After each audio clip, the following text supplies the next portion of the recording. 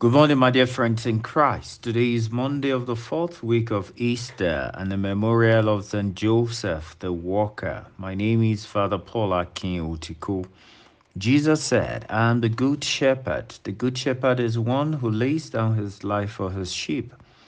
The hired man, since he is not the shepherd, and the sheep do not belong to him, abandons the sheep and runs away as soon as he sees a wolf coming. And then the wolf attacks and scatters the sheep. This is because he is only a hired man and has no concern for the sheep.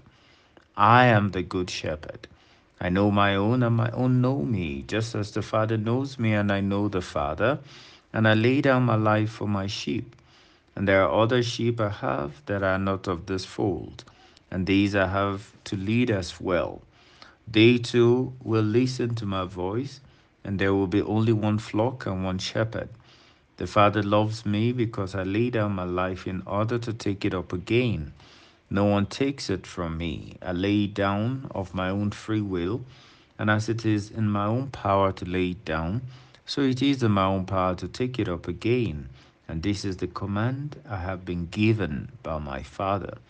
John chapter 10, verses 11 through 18. Dear friends, Jesus introduces himself to us in the gospel today. Jesus said, I am the good shepherd. The good shepherd is one who lays down his life for his sheep.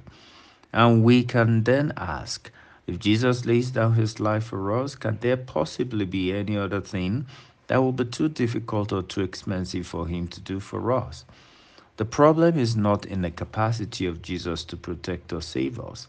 The problem is in our ability to trust and have faith that he can and will save and protect us. Dear friends, we must purposefully plan to allow Jesus into our lives and our plans. Then watch him do what he can and loves to do. It is a new week and a new day. Let us commit our lives and plans into his care, knowing that Jesus, the Good Shepherd, will take care of us. God bless you.